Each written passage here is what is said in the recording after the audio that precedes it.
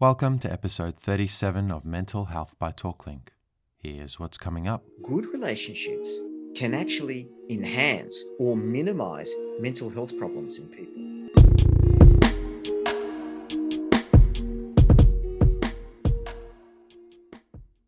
Hi, I'm Rawan, and today we're speaking with Professor Gery Karantzas, an associate professor and the director of the Science of Adult Relationship Laboratory at Deakin University.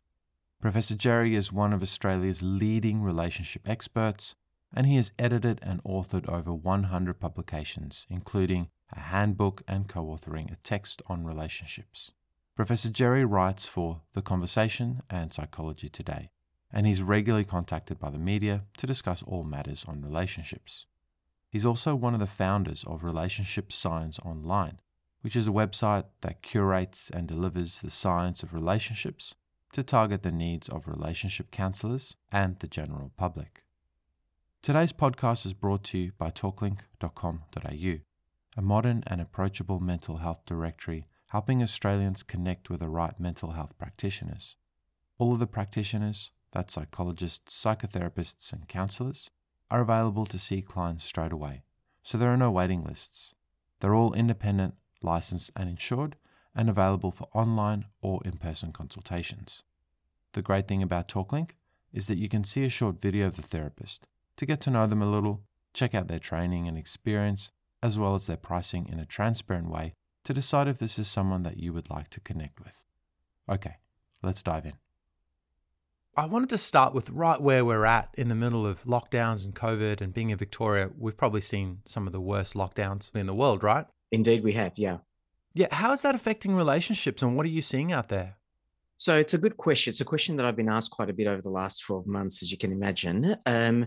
So we have to be a little bit careful in terms of what it is that we say about relationships and COVID, because we're only now starting to see some decent evidence come out now. What we did see at the beginning of the pandemic was this huge run-on of both commentary and research starting up, where there was an urgency to get out opinions, advice, data. My concern was all along, as some others have said, is as much as we need to get evidence out, we need to do it well, we need to do it properly, and we need to give some time course to this, meaning that we need to track couples for a little bit of time to see what's going on.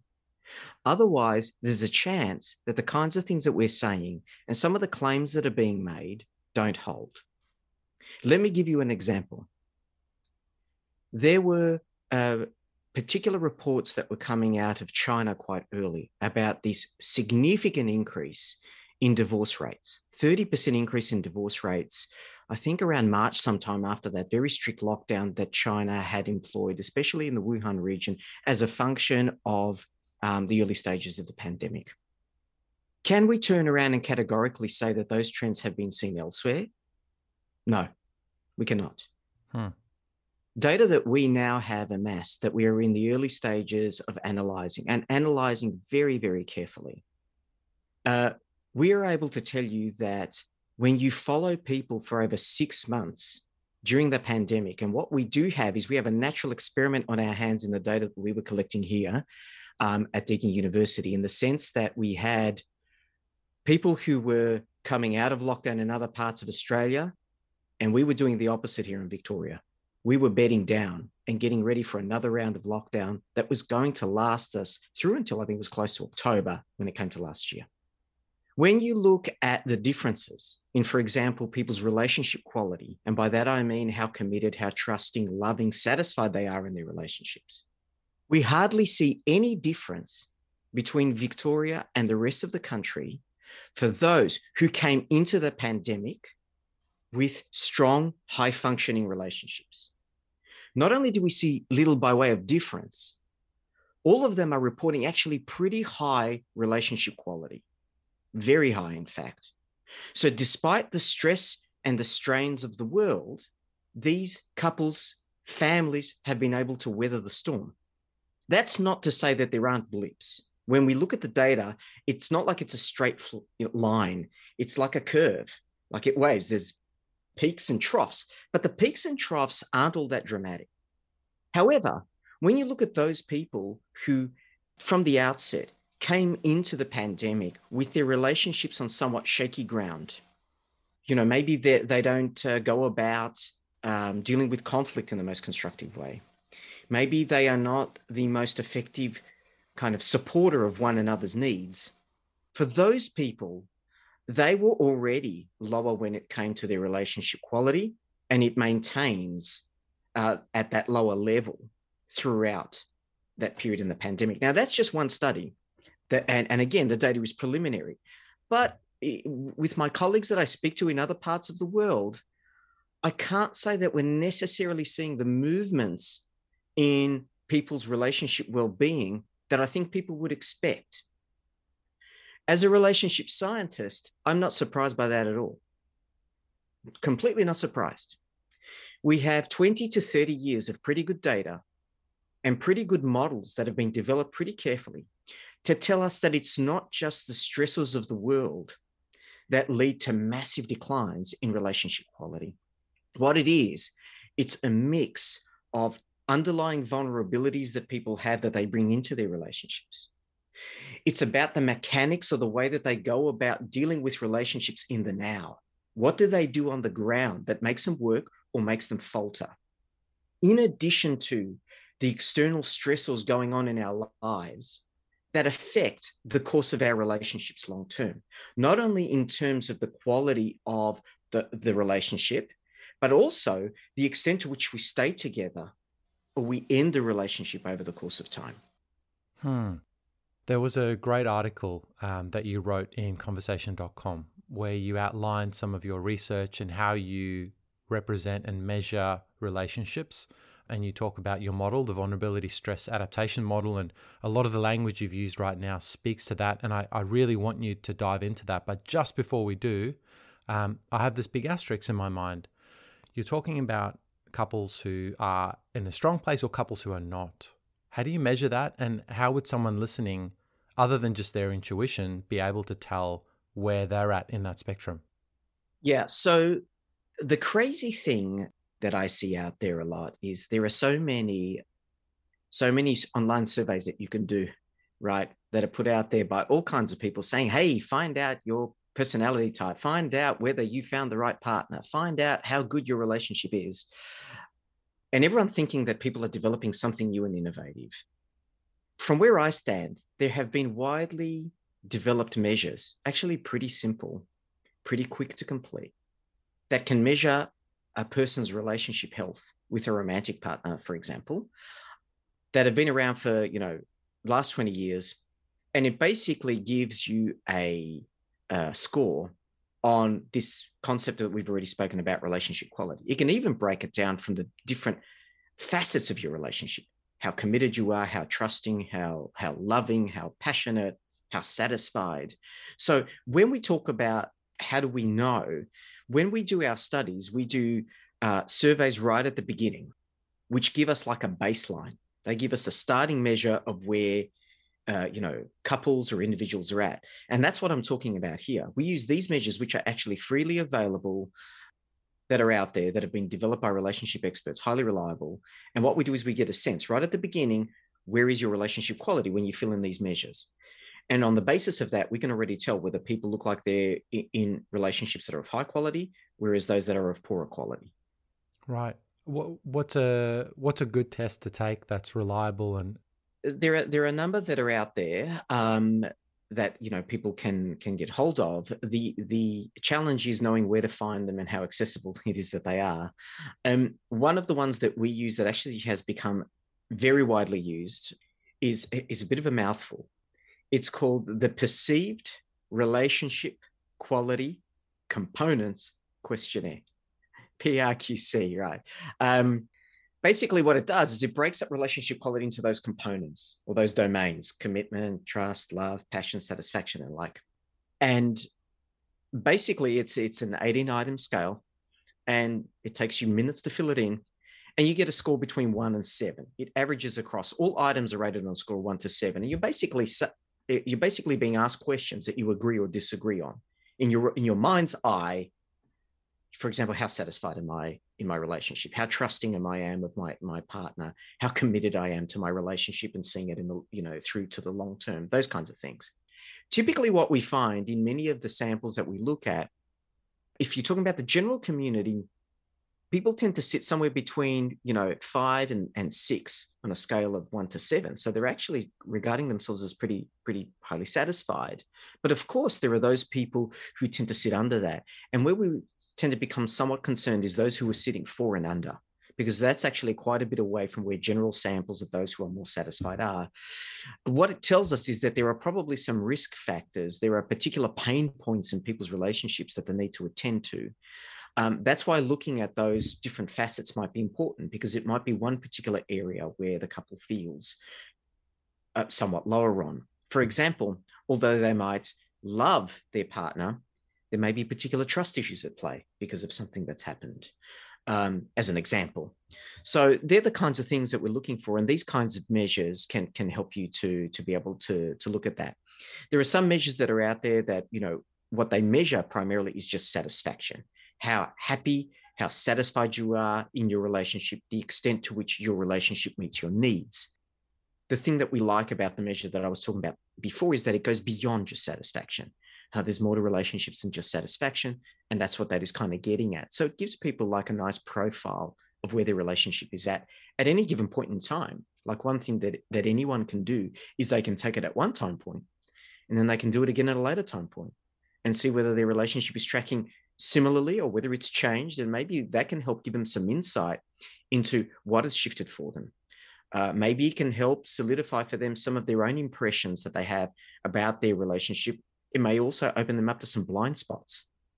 One of the things that I do caution to people around, doing these kinds of, surveys is you just got to be a little bit careful that when you do them, that you're not opening up a Pandora's box, where things that maybe you had blind spots about or particular concerns or worries you had, that once you take a measure like this kind of confirms your suspicions, the question is where to next? And what I do find sometimes is that there are all these kinds of surveys online, and what they do is that they provide you with some feedback or a score, but then you're kind of left hanging. Like, what do you do once someone's thrown the grenade and said, oh, things aren't as good as you thought they were, see you later? So then the question is, well, what duty of care do we have around maybe what kind of referrals we have in place? Where can people go and get more advice? Where can they go get more help to be able to kind of work through the things that they're discovering? So I think we have a duty of care around that. So that's all I would say around cautioning people around using any of these measures and, deciding on whether it is that they want to take them or not. There you go. For those who dare, for those who are bold and brave, Friday night, date night, questionnaire time. So, well, it could be. If they want to open Pandora's box. Yeah. Okay. Yeah. So, Professor Gery, can you take us through some of those elements of the model that you've created, the vulnerability stress adaptation model in conversation.com? Because I think when I read that, it gave me a lot of aha moments, and I'm sure for a lot of our listeners, it might help them unravel some of the complexity that is a relationship. Right. So the first thing that I do need to say from the outset, in full disclosure, is it's not my model as such. But it is a model that we've worked on, we've adapted, we've recently written more about and extending this particular model. The model actually has a really long history, which is why I like it so much. The model was developed back in 1995 by two very well-known relationship scientists, Tom Bradbury and Benjamin Carney. The model kind of came out of them surveying the literature and trying to understand how it is that couples change and how do they remain the same over the course of time, and having a full awareness that no one thing is going to explain everything about a relationship. Now, that sounds fine on the surface. People go, well, of course, it's not just one thing. But the $64 question is, well, what things matter? If it's not one thing, what things matter and what are the things we should pay attention to versus the things that we shouldn't? The other question around it is, how do we kind of make sense if there's a lot of things at play? How do we make sense around all of these factors? How do we don't become so confused about all the ingredients that go into a relationship, or we become so overwhelmed that we go, this is all too hard. I don't know where to start in terms of how to make my relationship work. Or as a researcher, I don't know where to start as to what I should research. Let's just give up now and go home. So the model is very powerful in that way because it helps to bring sense to what seems like a sea of madness in some ways. The other important aspect of the model is that it brings together particular factors that also speak to the kind of enduring challenges that people may have across their lives that can infiltrate into their relationships, such as mental health issues, past relationship insecurities that they may have that they bring into a current romantic relationship that can play out in ways that can complicate relationships. It's probably worth saying just a couple of things around kind of relationships and mental health, maybe while we are talking about vulnerabilities in mental health, which is something that I get asked about a lot, and especially kind of in the current times of the pandemic, which is where in research that we currently have under review, we found that social restrictions are associated with negative impacts on people's mental health. That may not seem surprising, but actually those social restrictions affect different mental health symptoms differently. Stress is affected early on when lockdown comes in. Anxiety seems to be more pronounced when social restrictions are somewhat more relaxed, whereas depressive symptoms seem to be higher in times of very harsh, strict lockdown. So this work is currently under review right now. But one of the things that we become interested in is, well, given that in lockdown, you're spending all of your time with your romantic partner and family members that are within the home, but at the same time, you're disconnected from your wider social network, how do those relationship dynamics play out in people's mental health? And that's actually something that's been studied for a very long time. There are one of two ways that you can think about the nexus between relationships and mental health. On the one hand, you can turn around and argue, well, is it that mental health is associated with people's relationship quality? That is, that if you have greater mental health concerns, you have a harder time doing relationships well. And because of that, you experience poorer declines in relationship quality, or you're just never quite as satisfied. That's one option you could ask. The other kind of question you could ask is, well, maybe it's the other way around. Maybe that if you are in enduring but dissatisfying relationships, where your needs for love, comfort, and affection are not met, and those needs are universal to all of us, maybe those are pretty powerful predictors of mental health. The reality is in the research that's been done over the last 30 years, asking those exact questions and developing models to test that, suggests that there is evidence for both. It depends on where in the chain you pick things up, right? Are you picking people up when they're first getting into relationships and have existing mental health issues that they bring into those relationships? Or are people in relationships for some time where the relationship ebbs and flows, it's been on a steady decline in terms of the way that it's been functioning? And because of that, people are experiencing negative mental health symptoms, maybe increases in depression, anxiety, and the like. There is evidence for both, but generally speaking, at least to this point in time, when you review all of the evidence, it seems to be that there's a stronger association for relationship difficulties impacting more so on mental health than the other way around. The other thing that I think is important to highlight, and the power of relationships here, is studies that have been done with twins. And I can't say that there are many around. It's really, really hard to do twin studies. But those that have been done help us to be able to unpack how much of the kind of mental health difficulties that people experience have a genetic element versus a kind of social environmental element. And I think one thing that's interesting to highlight, again, there's not many studies, but I think those studies are very important in what they tell us, is that typically the likelihood that you are going to experience some kind of mental health difficulties as a function of some kind of underlying genetic factors that may have lineage in one's family of origin is around 20 to 30%. If you look at relationship factors and people having had a history of relationship difficulties and how that's associated with mental health outcomes, it sits at around 60%.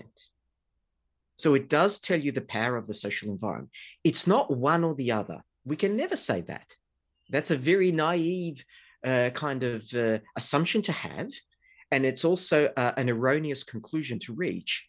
But what it does emphasize is the power of relationships in keeping us afloat in terms of our mental health and well-being. Now, the thing that I do like about the vulnerability stress adaptation model is that it synthesizes all of the kind of different moving parts that can make relationships grow and become stronger over time, those that may unfortunately decline over time, and those relationships where, despite the struggle of the world around us, where, we are feeling strained, we are feeling challenged, things are not always going as smoothly with our partners and in our families. There are conflicts. We are stressed out at the minute. Nevertheless, we are able to weather the storm. And when one partner looks at the other, they turn around and say, well, despite all the kind of difficulties that we're going through, and that, yes, things could be going better, I'd rather still be soldiering on in this crazy world with you than without you. So what the vulnerability stress adaptation model tells us, which is where it gets its name from, is that there are three major factors that predict to how satisfied the quality of our relationships, and also the likelihood that our relationships are going to be such that we will stay together over the long haul, or there may be a risk that we may not. So the vulnerability stress adaptation model tells us that the first major kind of category that predicts relationship quality and outcomes is what we call enduring vulnerabilities.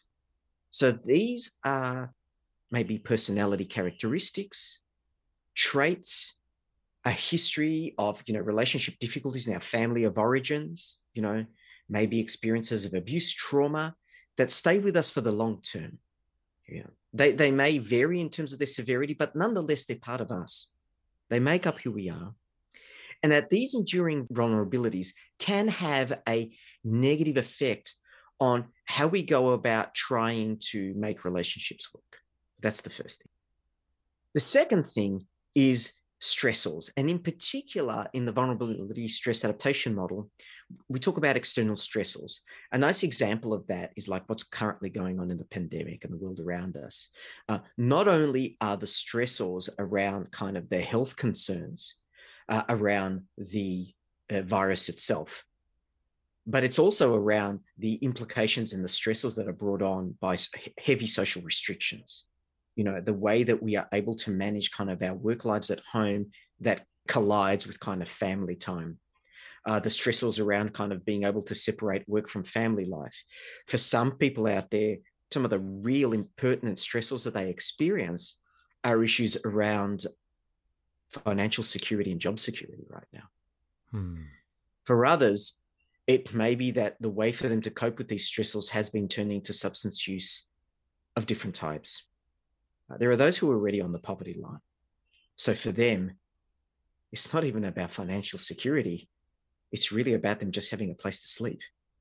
So for some people, the stressors are very pervasive when you look across the spectrum of what people experience. But those stressors and what they are and how severe they are can tax how we go about doing relationships. Like if you think about when relationship problems arise, the more stressed we are, we find it harder to be able to regulate ourselves. We find it harder to keep our emotions in check. We find it harder to be able to think clearly because there's so much energy that goes into trying to deal with stress. So much of our attention and our focus is on keeping that at bay or trying to problem solve that the minute that there's a relationship stress or someone is asking for something of us, it feels like it's too much. And I think we're actually seeing quite a bit of that right now in the current pandemic. Things that would normally seem as not a big ask from a partner or from a family member or something that would seem quite easy to do, all of a sudden just feels that much harder, or you can't do it as effectively, or you get more frustrated than you ever did. Okay, that's the external stressors talking. They're there, they're present, they're enduring, and you just can't hold them at bay as well. But then there's the other side of the vulnerability stress adaptation model. So far we've spoken about vulnerabilities in brief, stressors in brief, but then there's the adaptation component. A good way to think about the adaptation component is it's the positives that we bring to our relationships. And by positives, I don't just mean that we have humor and that we have a good time. Sure, that's part of it. By positives, we mean the ability of couples to be able to communicate and to to engage in conflict in constructive ways, their ability to be able to perspective take, their ability to be able to be empathic with one another. Empathy is really about your ability to be able to sit in another person's shoes, to be able to understand how it is that they feel and how it is that they think about a particular issue, etc. It's a very, very, important factor in the way that we go about making sense of how our person is feeling. And importantly, when we're in tune with them, it sends a very powerful message that we get where you're at. We understand your pain. We understand your concerns. And I'm here with you. I get that. I'm validating your worries, your concerns of where you're at. What goes along with that is how supportive we are of our partners. Partner support is a really, really powerful factor in the way we go about doing relationships. The thing that I find very interesting is that often when we talk about the importance of support, everyone says support is good. More support is better. When you're in times of trouble, turn to people for support. And I don't quite agree with that. I don't kind of agree with that because we're very clear on what the evidence tells us about support. More support is not better. It all comes back to the quality of that support. If you turn to someone with particular emotional difficulties, worries, concerns, maybe your own mental health concerns, but what they do is the way that they go about trying to help you is they only exacerbate your worries. They make you feel more incompetent. They provide you with sympathy where you feel like you can't deal with the issue. They say, oh, wow, this is really bad what you're talking about. Oh, my goodness, you need help immediately. Or, oh, this is so bad, you'll never recover from this. That kind of support isn't particularly helpful.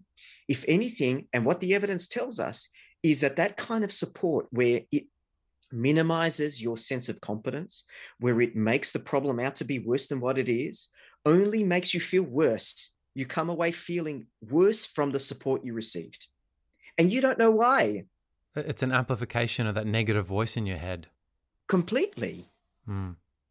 What being effective as a support provider is being in tune with what the problem and the issue is for the person, and to be able to respond in a way that is aligned with what it is that they need. So what that means is that being an effective support provider is asking yourself a series of questions. A, do they need my help? B, what do I need to do to meet their needs? Sometimes what happens in relationships is when people provide support, they're providing it from their perspective. And often that starts with the following. You know what you should do? If I was you, this is what I would do. So often what it is they are thinking that they are giving support, but it's solely coming from their perspective. They're wanting to get across how either they're right, only looking at it from their point of view, and it doesn't meet the needs of the other person. So coming back to this notion of what is an adaptive quality in relationships, and when couples do support well, they're typically not coming from the perspective of what I need to do for you from my perspective. They sit back, they perspective take, they engage in empathy, and they go, okay, what it is that you need. For example, maybe a partner is engaging in self-doubt over a challenging task that's coming up. So what the other needs to do is say, okay, what is it that they need here? Do they need sympathy? Do they need me to turn around and say, there, I know this is really hard. If you don't want to do it, don't do it. It's okay. Or do they turn around and say, you know what, I think what my partner really needs here is they really need for me to champion their abilities and their competencies. I need to turn around and say, I know this is going to be hard. Anyone in your shoes would find it hard. I would find it hard. But you know what? I know that you can do it. I know that you can do it. And I know that if you take the chance, no matter how this plays out, you're going to be proud that you had a go. Or maybe the likelihood of success is high, and you'll regret it if you don't take a chance. I don't care how it plays out for you in terms of how I'm going to judge you. It's got nothing to do with that. But it is important that you have a go at this, because I know you've worked for it for a long time. Now is not the time for self-doubt. So you can see what I'm doing there is I'm trying to kind of enhance the person's capabilities. I'm trying to strengthen the self-belief, because maybe that's what really matters. Yeah, I don't even have a task, but after hearing you say that, I want to go do something. Yeah, right. Okay. Well, okay. So you get the point. That was great. Thank you for the affirmation in return. But I mean, these sorts of conversations are tough, though, right? Like, it's really, Of course really. they are. I'm coming up to 10 years marriage, and, Right. often you look at your partner and you're like, what do you need? And it's hard to read that. So you just raised a really good point. So I've been with my wife now for going on 21 years, and we've been together 23. Wow. Congratulations. Thank you. Thank you very much. The thing that I would highlight there is just because we've been together that long doesn't mean that at times you're not at a loss at what your partner needs. Mm. In really hard, trying times where you yourself are stressed and taxed, sometimes you put your hands up and you go, I don't know what you need right now. But that's probably very important, because another thing about being sensitive and responsive is you don't always have to know the answers. You don't always even have to always get it right all of the time. I think some people out there, some self-help gurus out there say you always got to kind of show up. You always got to kind of be the perfect partner or aspire to be the perfect partner. Last time I checked, all of us are imperfect. None of us are a machine. None of us are a robot. And we all have our own worries, our own concerns, our own pressures. And sometimes we don't know what to say to our partners. And sometimes we don't have the energy. Sometimes we are tapped out. But that's something that you can say, I think, in an honest relationship. You can say, you know what? I don't know what it is that you need right now, but I'm happy for us to kind of talk about what it is that you need. And all I'm going to do is just listen. I don't have the answer right now. You can even turn around and say, I know this is important to you and we haven't found the answer yet, but maybe we're not looking at it the right way. Maybe we can figure it out together. Some might say, oh, that sounds a little bit, fanciful in the way you would discuss it. No, it's true. But I want to have You a might tattoo say- now. I don't Yeah. even, again. You don't have to know the answers.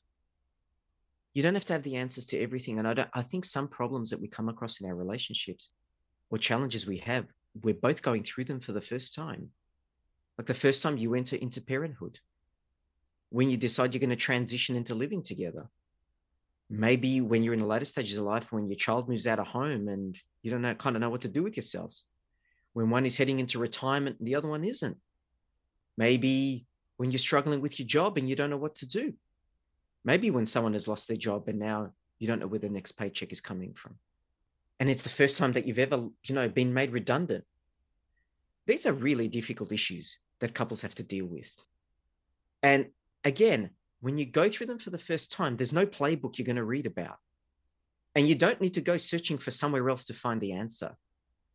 Just you and your partner need to problem solve it the best way you can. And that problem solving isn't going to be right in the first place. There might be mistakes made along the way, but the difference is that when both people are committed to kind of working it out together, and they really do deep down have a deep concern about their partner's well-being, I think the other partner gets it. And there's some tolerance that if you don't get it right, because they go, you know what, you're trying here. And I know it's coming from a good place. And you don't always get it right, but then neither do I. So this elaborate discussion we've had about kind of social support is a meaningful one because, as I said, more support doesn't mean better outcomes. It's the type of support. It's about what it is that people need. And when you don't know what a person needs, having conversations about what it is that someone wants is really, really important. And you don't need to have the answers at the end of that conversation, but it gets things going, right? Sometimes what you can communicate is I feel tired and I don't feel I have a lot of energy to support you right now. Don't take that I don't care, because that's another thing. A partner might interpret that and say, you don't care. When it might be, well, it's not that I don't care, but I don't have a lot in me right now. And maybe that opens up a conversation where they go, what do you mean you don't have in you? Well, actually, I'm struggling myself right now. Maybe they may not say it like that, but the partner picks up and goes, there's something wrong with my partner. There's something that isn't quite right. Maybe the stresses of the world are exacerbating their own anxieties. Maybe they just don't have as much in the tank right now. They don't have those regulatory capacities. Okay, a conversation gets started. And sometimes what you can have is you can have a partner who may be dealing with their own woes, switch gears. They turn and go, wait a minute. Actually, you need some help. And you might be surprised that they step up. Right? It doesn't always happen. Like couples are different, but that can happen in some instances. So coming back to this notion of adaptations, it's about how you support one another It is also about the kind of effort you put into trying to have positive experiences. And right now in COVID, it's really hard. What was once a simple positive experience, going and watching a movie, going out on a date night, please explain to me how that's happening right now for those of us experiencing social restrictions. It just ain't happening. People are simply turning around and saying, I wish I could just get out and just kind of go beyond 5Ks and just, go somewhere where we can sit down and just kind of relax. That is a positive experience. And the reason that I raise that is because one of the things that keeps relationship buoyant is the ratio of positive to negative experiences. People think that it's just the presence of bad stuff that means that relationships go downhill. Like, for example, the vulnerabilities that we were talking about, lots of vulnerabilities, lots of stressors, and couples not doing the good things well, fighting a lot, getting angry, not being supportive, bad outcomes. And yes, to an extent, that is quite true. But what we also know from the data is that it's the absence of positive things that can also affect relationships. And by positive things, we're not talking about grand gestures of positivity, going on that exciting trip, on the weekend away. But those things do matter. But even the simple things, just sitting down and watching a funny movie and just relaxing, right? Something very nice happened just the other day with my wife and I. We were kind of in the kitchen. We kind of looked at each other and we just gave each other a hug. And it was just one of those hugs where there was no discussion. And what I realized at the time when we both had that hug is we both kind of just relaxed. The tension we were holding just kind of went. And we were very quickly interrupted by our puppy and our daughter. And that kind of happens and the moment is gone. But at that moment in time, the world kind of stopped. It sounds a little bit maybe romantic and fanciful. And I wish we had more moments like that in the craziness of life right now. But those things do matter. Now, why is it that I'm relaying that message? And that happened 3 days ago. Because it had an effect, right? And it was nothing particularly grand. So, positive things really do matter in relationships. And in the current lockdown time, one thing that I would say to couples is think about what simple gestures you can make to one another to kind of keep relationships kind of buoyant. You might not be able to have a date night, but can you kind of, have a special meal together or something, or go about things in a way where you can reimagine a positive experience that you would typically do outside, do it inside. Do something, with your kids, for those of you that have, your kids in a way where, you play board games, for example. I know that some families now have developed, kind of board game night, or they have their movie night, etc., where once upon a time they weren't. And those kinds of things are helping. Maybe for some, it's just sitting down on the couch and just having 5 minutes where you can kind of just chat about some stuff. Because I think sometimes people also become more insular and more withdrawn as they're dealing with their own stressors and their worries. And they don't even realize that they're becoming disconnected from those around them. Yeah. Is it a little bit like a bank account where in good times you can build up all these great experiences, and then when you have these stresses, you can maybe draw down more than you put in at that time because you've got this bank, this history, this background of all these positive experiences? Or do you sort of have to have them fairly equal most of the time?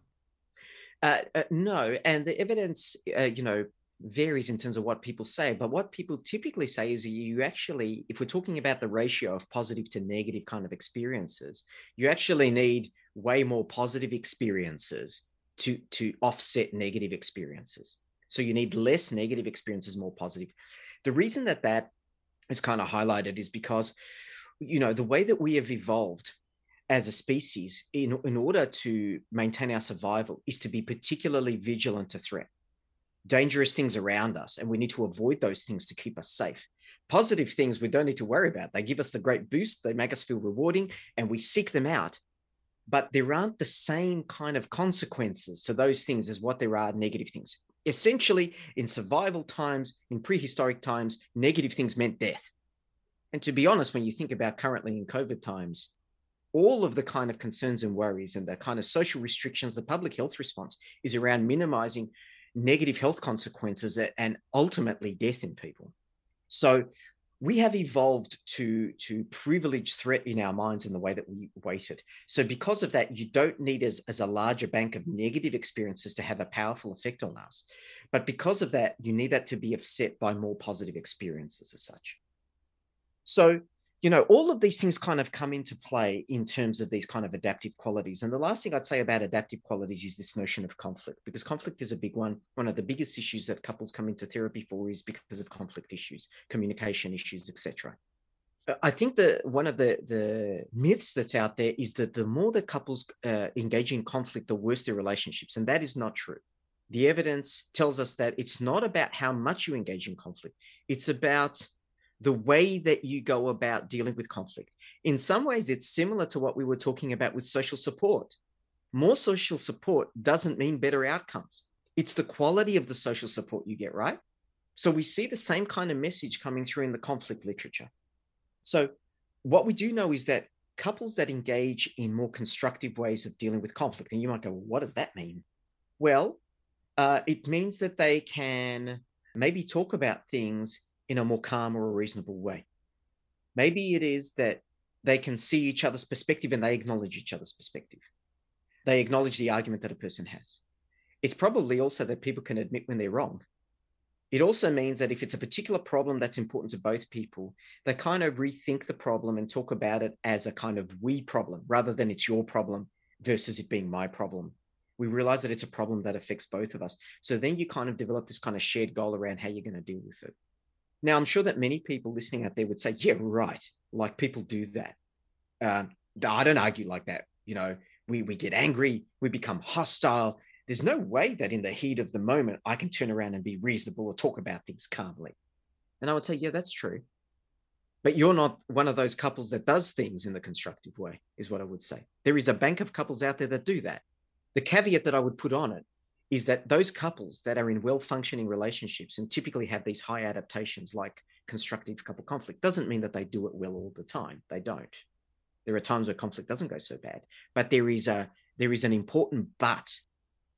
The important but is that if the conflict escalates and they become quite angry with one another, maybe they even say hurtful things, there's an apology that comes even after the fact. They might, kind of withdraw, go into separate parts of the house. One says, okay, I'm going for now. We're not getting anywhere here. Damn you, or whatever else it is they said. Oh, fine. It's always my problem. Right. And it ends like that. But then what happens is a bit of time that passes and, the couple kind of looks at each other and says, look, that got out of hand. And then there's an apology. I'm really sorry for what I said. And then there's an explanation that follows. I'm really sorry because maybe it's because of some of the stressors that the family is dealing with. Maybe it's because of lockdown. We haven't had our normal time to decompress. I was stressed about what was going on at work. You were stressed, at what was going at work for you. We tried to have, if we had children, for example, we're trying to homeschool them at the same time. Couldn't concentrate. We come out, we blame one another for stuff that actually it's not worth blaming each other for. And things escalated. And that was crazy. Like we're both feeling it the same. Well, guess what you've just done? You've both just turned around and given explanations for your behavior. There's an apology. And then everything just gets toned down. It's like, oh, right, so you're not attacking me. It was because you were getting upset and we're both frustrated about the same thing. That's just one example, right? There's many ways that can play out. But it doesn't matter what shape or form it takes. Typically what happens is that those couples have an apology. They engage in some kind of constructive behavior to move the couple forward in some positive way and to say, we shouldn't have gone about it that way. They may even rethink the problem and the issue and actually then come up with something constructive.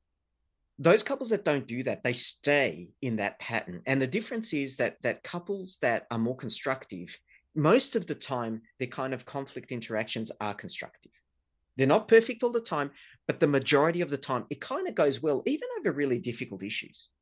And they don't need to have a solution to that issue at that time, but it kind of ends and they go, we need to discuss this some more. We're not finding any solutions here, but let's, we need to talk about it again, or we need to go find out. We need help from other people. We need to go speak to either some professionals or whatever the issue may be, right? For those couples that don't do that, their typical pattern is one that's highly destructive. It's like they don't even know how to bring it down. The most common conflict pattern that we see in relationships that is destructive and leads to no positive resolution is one that we call demand withdrawal. That is where one person in the relationship is demanding of the other partner, and in response, the other partner withdraws. And let me give you examples of what that looks like. So demand typically includes two aspects. One is where you engage in kind of these demanding, critical, blaming, accusatory statements of your partner. You're an idiot. You're stupid. How could you be so thoughtless? Only a moron would do that. You notice the insults that I'm leveraging out here, right? They are essentially character assassinations. What I am communicating is you are the fault. You are the cause of the problem. You are to blame. It's something wrong with you. It's got nothing to do with me here. You are the problem.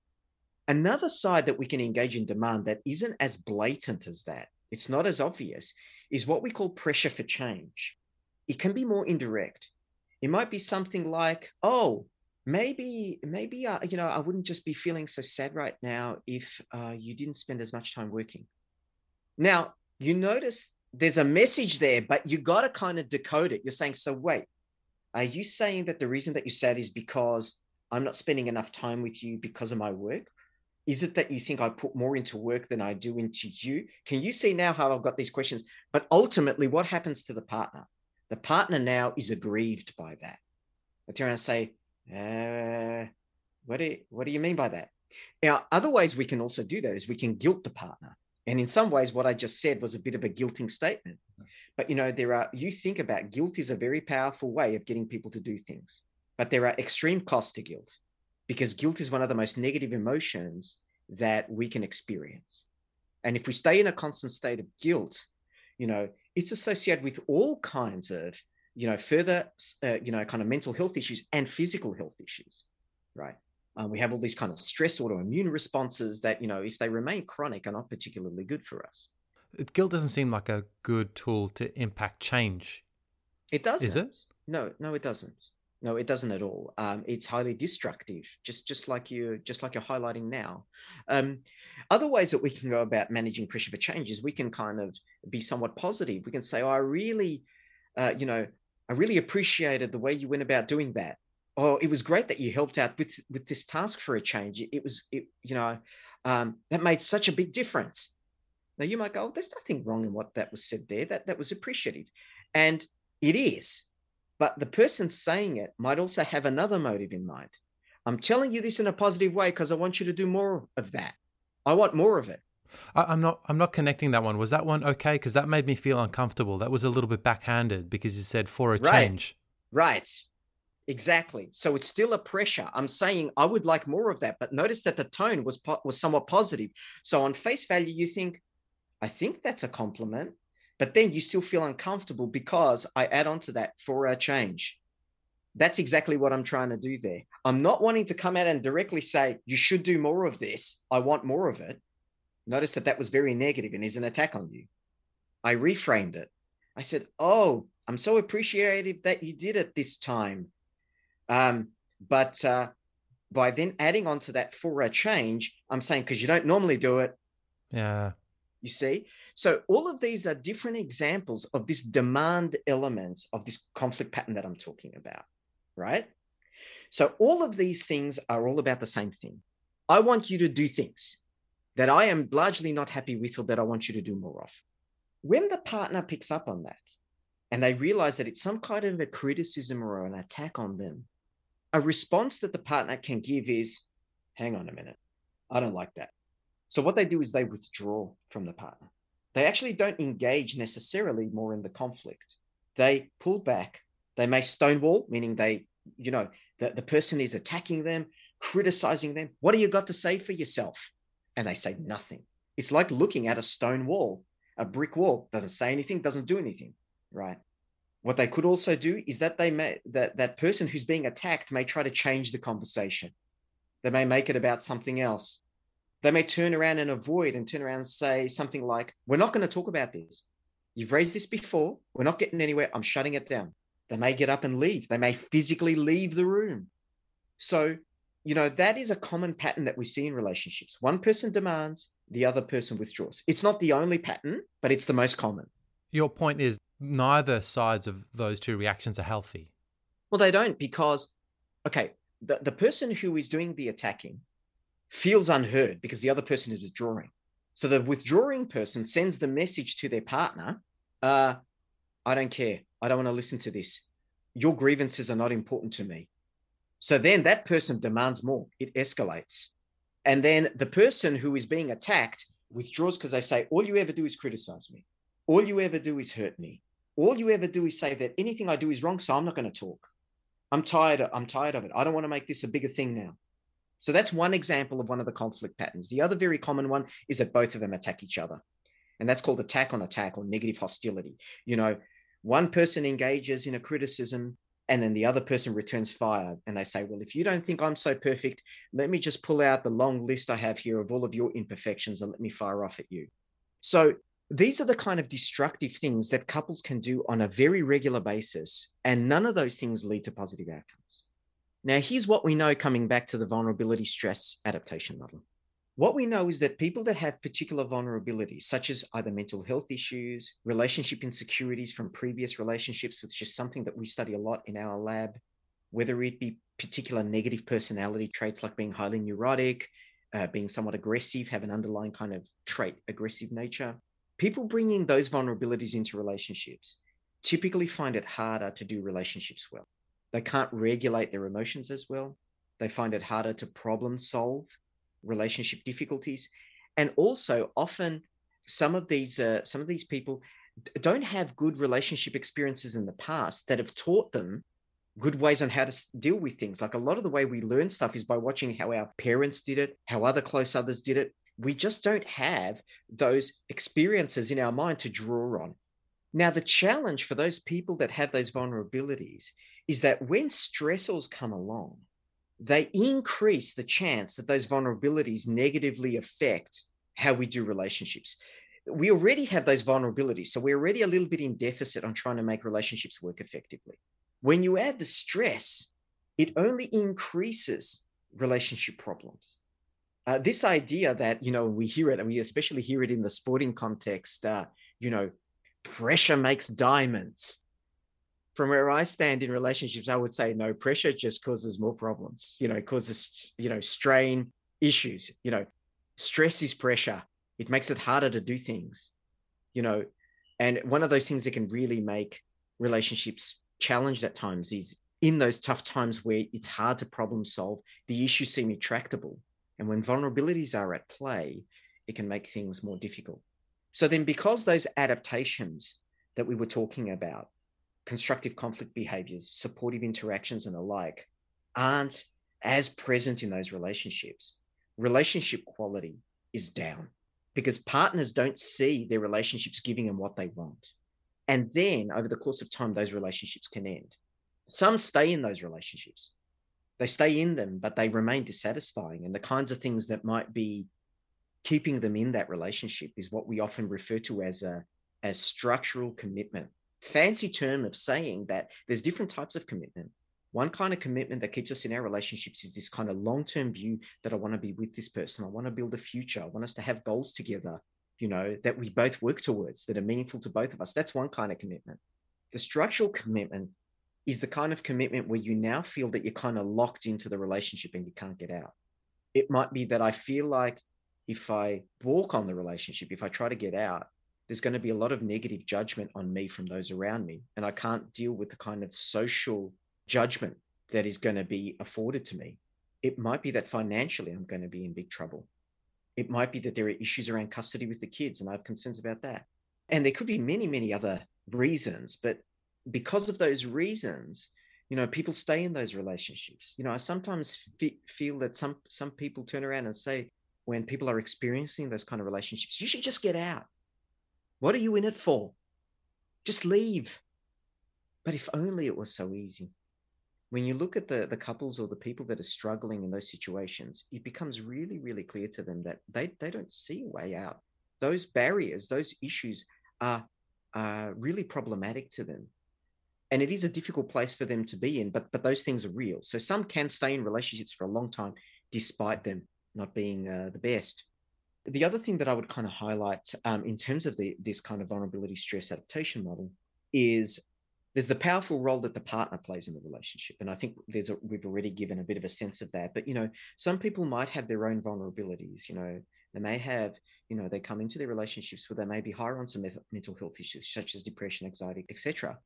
But remember that one of the things I said quite early on is that we know that there is good evidence to suggest that good relationships can actually enhance or minimize mental health problems in people. So, there is some light at the end of the tunnel here, because one of the messages that people might be getting is, oh my goodness, I already know I have some vulnerabilities here. The relationship is doomed, especially around mental health issues, around depression, anxiety, and stress. I mean, what happens here? Well, the reality is that you're probably going to have a harder time making relationships work to some extent. But if you are in relationships with people that are kind of those kind of loving, caring people that are there to want to make sure that they meet your needs, but also you're trying to do your best, there's a lot of potential there for the relationship to be very fulfilling, very satisfying. And in fact, people's mental health can improve as a function of that. Because what the person does is the person can maybe help allay your anxieties or worries about something. I gave that nice example before. Let's say that you have someone who has chronic self-doubt about particular issues, and chronic self-doubt, is a particular characteristics that we see that people that may be higher in depression or higher in anxiety, etc. And maybe the chronic self-doubt is being exacerbated, maybe during a particular situation, such as a work situation where maybe you're going for a promotion. Maybe you're going to be, maybe you're doing a big presentation. Maybe there's some major overhaul at work that's going to affect you in a particular way. And you have this chronic self-doubt and you're becoming very worried going into this meeting, or at home, you're just kind of freaking out over it. And your partner knows this about you. And then your partner comes in knowing where you're at, knowing that you have these kind of vulnerabilities, but also appreciating that what is going on at work is pretty serious, comes in and helps to kind of downward regulate your kind of self-doubt, and reminds you of the things that you've been good at, reminds you of the achievements that you've made, reminds you that you're a valued employee in the workplace. Or maybe the reason that you were put up for the promotion is because they only put up people that they know are really solid, that they're going to get it. Or maybe the reason you're involved in this high-level meeting is because you know that they value your opinion. So you notice that what I'm doing here is I'm trying to say, hey, I appreciate that you're worried, but there's lots of reasons here why you shouldn't be. And I know you really well. So if I know you really well and I'm saying this is stuff that's important, for you to hear. And, I'm trying to downward regulate them. And we know that partners can do that for one another. We call that a kind of stress buffering effect, where one partner's input helps to buffer the stress or the worries that someone else is experiencing. So that's why, often when we think about relationships, we talk about, partners being enemies, right? When there's conflict, they don't fight fair and they attack one another. But what we also know is that those couples that have been in relationships for a really long time, and I'm talking about the real experts, right? Those beautiful couples that you see that are holding each other's hand and they've been married for 50 years, right? And one of the things they talk about is, we make each other laugh, coming back to the kind of positive things that we do. They'll say really simple things like we don't stay angry with each other for too long and we try to kind of work things out. We can't always, but we're trying to work things out. And the other thing is they say that we're really good friends. Some will say that they're each other's best friends, but that's not the case for all. But we are good friends. So, when we talk about being good friends, then we try to be an ally to one another. And we don't have to get it right all the time. But when we get it right most of the time, not only does it impact on giving us, positive relationship experiences, the relationship quality is high, but it also does significantly affect our mental health, even in times such as COVID. Right. If we come back to what I was talking about early on, even those who were experiencing high stressors around COVID, but had high relationship adaptations, good support processes, constructive ways of dealing with conflict, reported high relationship quality. They were able to weather the storm despite what was kind of being thrown at them, which tells us a lot about the power of relationships. A, how we do them, and if we do them well, the implications it has for our relationship well-being as well as our personal well-being. Yeah, and I think everyone would say, I want a healthy relationship and I want to be able to deal with conflict. How do you get better at fighting? Yeah. If you're in that specific dynamic. So one partner comes out, guns blazing, really accusatory, and the other one just stonewalls or walks away, and both end up left, as you've described, feeling, well, what was the point of that? I'm still frustrated. People don't like conflict, and often we'll do everything we can to avoid it. So how do you fight better, more constructively? Yeah, so there's a couple of things that I would say here. Now, the first thing I would say, if there's people that are listening here and really are stuck in that pattern's been going on for a really long time and for years, I'll be honest, you can give some tips, but I think talk is a little bit cheap in those instances, not meaning to minimize what it is that I'm going to say and what the evidence tells us. But what I think is, if you continue to fight in a way that's not fair, you need a referee. And that referee probably will come in the form of a very experienced therapist, a couples therapist, because it's different when you have someone who's able to come in as a kind of third person and able to observe the interaction and try and unpack what is going on for the couple. Because when couples are engaged in those kinds of conflict interactions, they only see it from their perspective.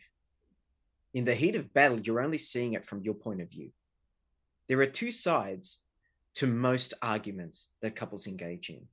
And typically, and this is a very important thing that is said by Andrew Christensen, who is a very well-known relationship researcher, but in particular, he's a clinical psychologist that has developed one of the most evidence-based couple therapies called integrative behavioral couple therapy. And they even have an online version of that program called Our Relationship that has been headed up by one of his former students that's now become, in his own right, an expert in this area, Brian Doss at the University of Miami. It's called Our Relationship. And people are worth checking it out. It's a low-cost program that people can get into that helps them try to get unstuck in their core relationship issues. And it takes them through a series of modules that they can work through either individually or as couples to help them identify where are they getting stuck on and why.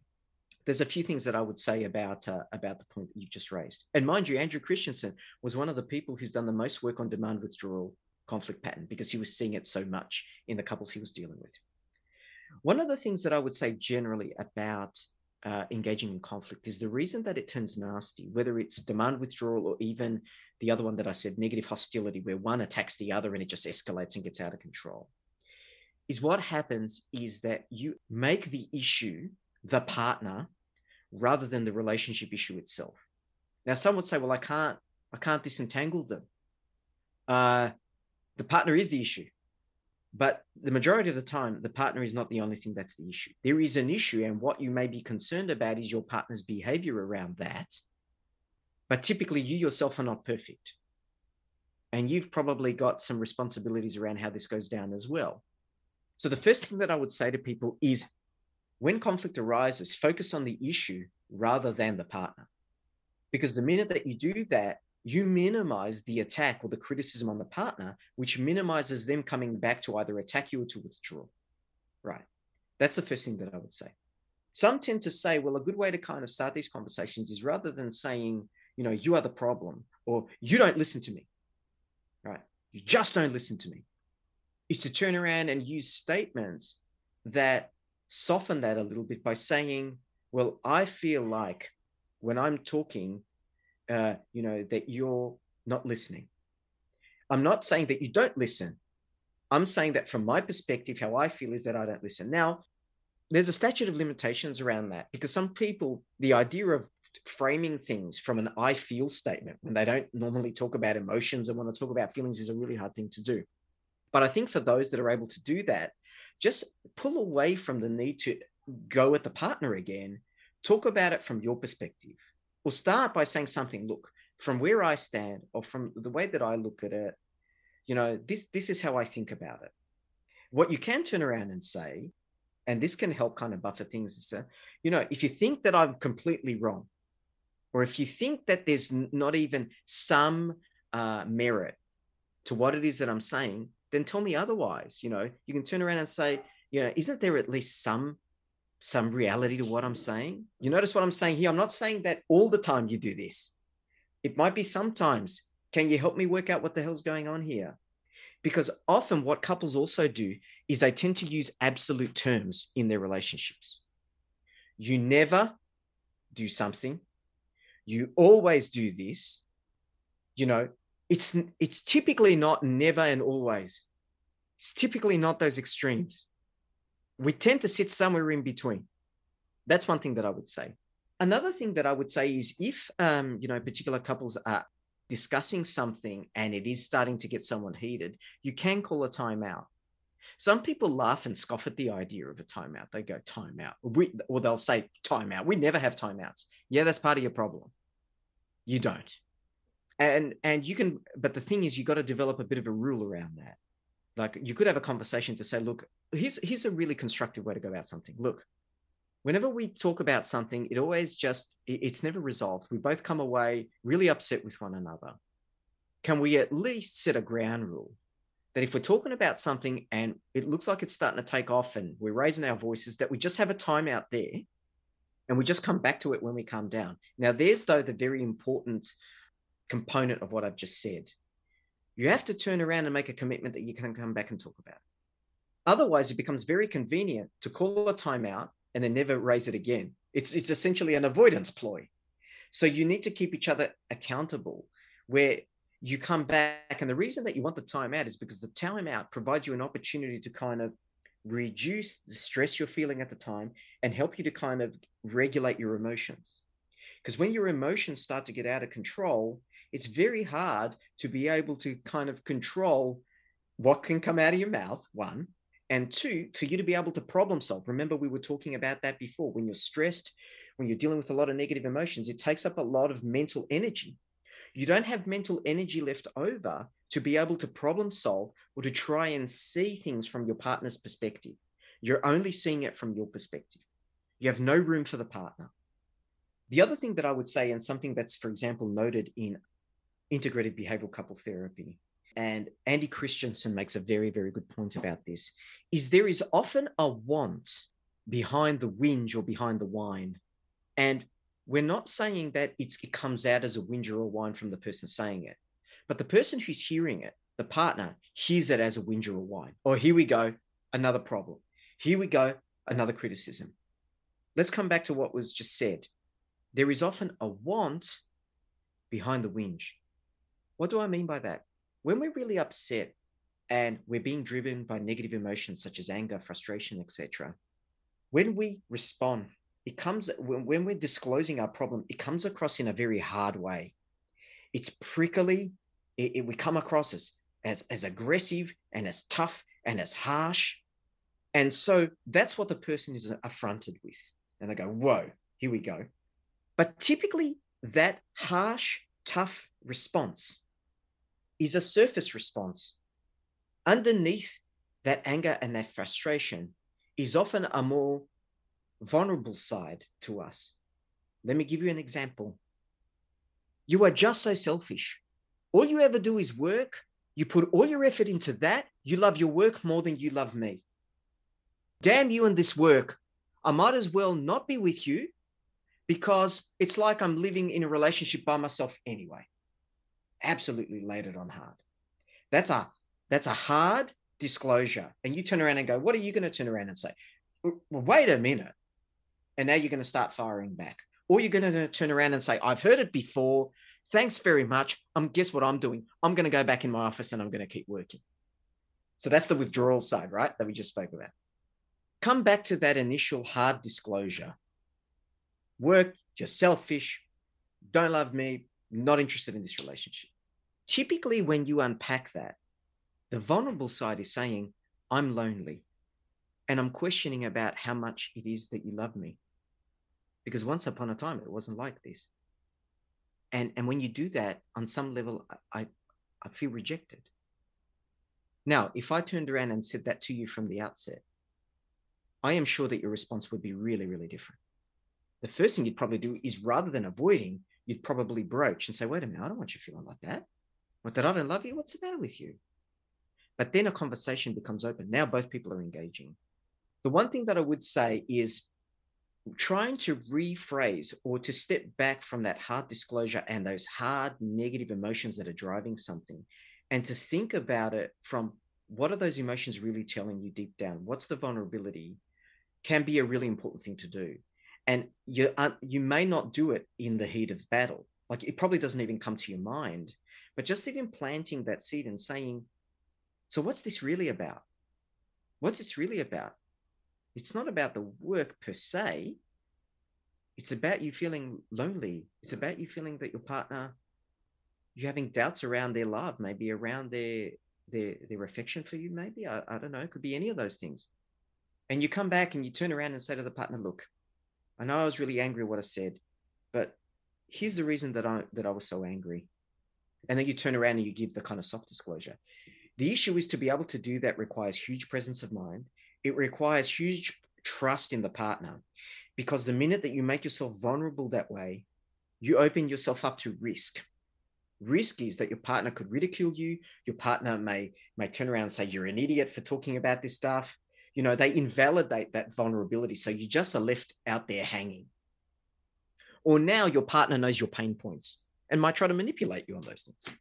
So to be honest, to be able to engage in those kind of soft disclosures, there does need to be some degree of high trust and commitment in the relationship, because commitment means that you have a long-term goal for the relationship. So if you behave in a bunch of negative ways when your partner is being vulnerable, there are costs for you down the track, because both of you determine each other's outcomes to some extent. The way I behave affects you. The way you behave affects me. And trust is really about having confidence about how someone is going to behave in the future based on how they behaved earlier. So for example, if you've been vulnerable at other times and your partner has met that vulnerability by kind of leaning in towards you in a way where they've been kind of caring and understanding, you know what you're going to get if after that kind of really harsh, nasty way of interacting, you come back and say, wait a minute, all of this is coming from a place where, I kind of am feeling a bit fragile right now. I'm feeling like, you love work more than you love me. I really feel like I'm unloved right now. Okay, then you know how your partner may respond to that. But if you've tried to be vulnerable and you don't get that response, you're unlikely to do that, which is where I think in those instances, being able to link in with a good therapist is really important, because you can give the kind of tips we're talking about here and unpack this kind of stuff. But in the heat of battle, to be able to do it well requires you to have good presence of mind. It requires you to have some faith as to how the partner is going to respond. And you need to have a bank of experiences that tell you how this has played out in the past. And if you're not trusting of the partner, if you're worried about the viability of the relationship in the long term, if there's some fragility there right now, engaging in those kinds of discussions in the way we're talking about now, in the person's mind, is one that is of high risk. And if they haven't had experience at doing it, they go, where do I start? So tough, so tough. But what you're saying really resonates in getting that third person mediator and someone with experience to be able to look in and start. Because often a lot of those things require a deep amount of insight into your own emotional state and into someone else's emotional state. And that's not a given. Absolutely, it does. No way. We assume that people have good insight of themselves. And look, people can, but under times of extreme stress, and sometimes when people are particularly vulnerable, it's easier to lose perspective. And it's not because it's a criticism of the person. It's just the natural state. How much can you put up with and think clearly? So that we do have those blind spots, sometimes more than others. What sorts of things can someone say if they are in a dynamic where they are not having healthy conflict to entice, draw, take their partner to a therapy session with them? Because there's often a lot of resistance around going to see a therapist. Yeah, there is. Look, I think one of the places is, the first thing is that if you say you're going to go and see a therapist, one of the issues that raises in the other partner is, that's it, we got problems. Even though the problems might already be there, it's like a formal acknowledgement that there's a problem, right? Oh, things are going downhill. That's one thing. The other thing is the reason that you're dragging me along is because you want to set me straight. I'm the problem. So this is going to be all about everything that I do wrong, right? So worried that the therapist is going to side with the person who's dragging people to therapy. Mind you, sometimes the reason that someone wants to take their partner to therapy is because they do have that motive. We need to go to therapy because we need to sort out what's going on with you. It's all you, right? They might even frame it that way. Well, do you want a bigger threat? I mean, seriously, who's going to sign up and say, sure, let's go, so I can be the butt of everyone's criticism? Let's do it now. Get on the phone now. No one's going to do that. But the question is about what is the motivation for therapy? There can be two motivations, to be honest, for therapy. And a therapist is probably looking at these things when they're dealing with couples. One is that the reason that you're going to therapy is because deep down, you really love this person. Things aren't going so well right now, and you don't want it to stay like that. You want the relationship to become positive. You want to continue to have a relationship with this person, despite all the difficulties. And you both acknowledge that you're having trouble to make it work. So you both kind of need help. Like, that's a pretty benign way of thinking about it. You know, it's interesting that when we think about different aspects of our life, sporting, for example, the sporting world, you know, going to and working with a coach is seen as a really good thing. But when it comes to mental health issues, when it comes to relationship issues, going to see someone, it means there's a problem. Well, typically the reason why someone needs coaching in the sporting world is because either they need corrective instruction on particular kind of biomechanics that are failing them, or they need to leverage their game to play a bigger game, right? So, you know, we can use that analogy here in that respect is what I would say. So that's one way that I would look at it. The other reason why, you know, couples kind of go to therapy, and the thing that the therapist is picking up on is maybe this relationship has run its course. Maybe it has. You know, some people say, well, all things in life have a season. And maybe this has had its season. It's had its purpose. It's had its time. But for whatever reason, it needs to end. Then the job of the therapist is actually to help the couple end it in a way that's constructive, that's amicable, especially when the ending of that relationship involves particular responsibilities that they need to continue to share, for example, like child custody and stuff like that, right? Or maybe it's assets, or, you know, family members, or, you know, whatever else it happens to be. So that's another thing that a therapist is looking at. But, you know, that's another reason that couples can speak to one another. You know, they may be questioning about the longevity of the relationship. It may not be that the frame is around, you know, I still really want to be with you, and I want to, you know, I want this, you know, to get better. It might be where they're really at a point where saying, I think we've got to go see someone because I'm not sure if we will continue to be together. Now, that's more threatening. But if the reason that you're still wanting to go is because you want to know whether there's a chance, you want to know if it's salvageable, and I want to put in that effort because I at least want to know that we tried, then there's still a kind of positive message in that. I'm not saying I want to renege. I'm saying that we're vulnerable. I'm not sure where it's going, but I want us to get some help to see if we can recorrect this.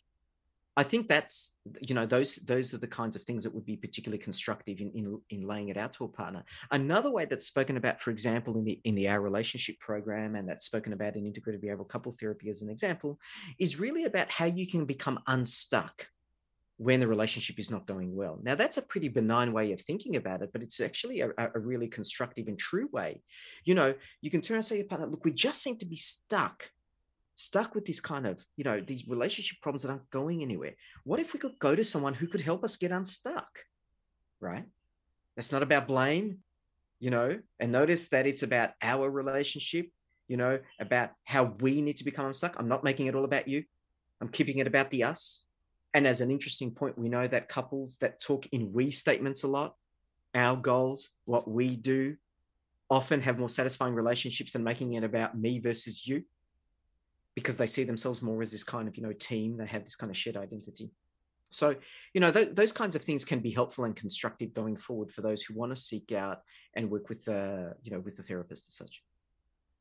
I think there's some really great jewels to mine in there. I want to be conscious of your time as well. Sure. I think we've hit the end of our contract. But look, I just want to say thank you, Professor Gery, for your thoughts. I'm sure no worries. A lot of people are going to take wisdom from this. And I'll include in the show notes a lot of those resources that you pointed out. Yeah, no worries. My absolute pleasure. Okay, well, that's it for today. We hope that you've enjoyed this conversation with Professor Gery Karantzas. If you would like to connect in with a couples therapist, there are plenty on talklink.com.au, and they're available to see clients straight away. Keep well and see you soon.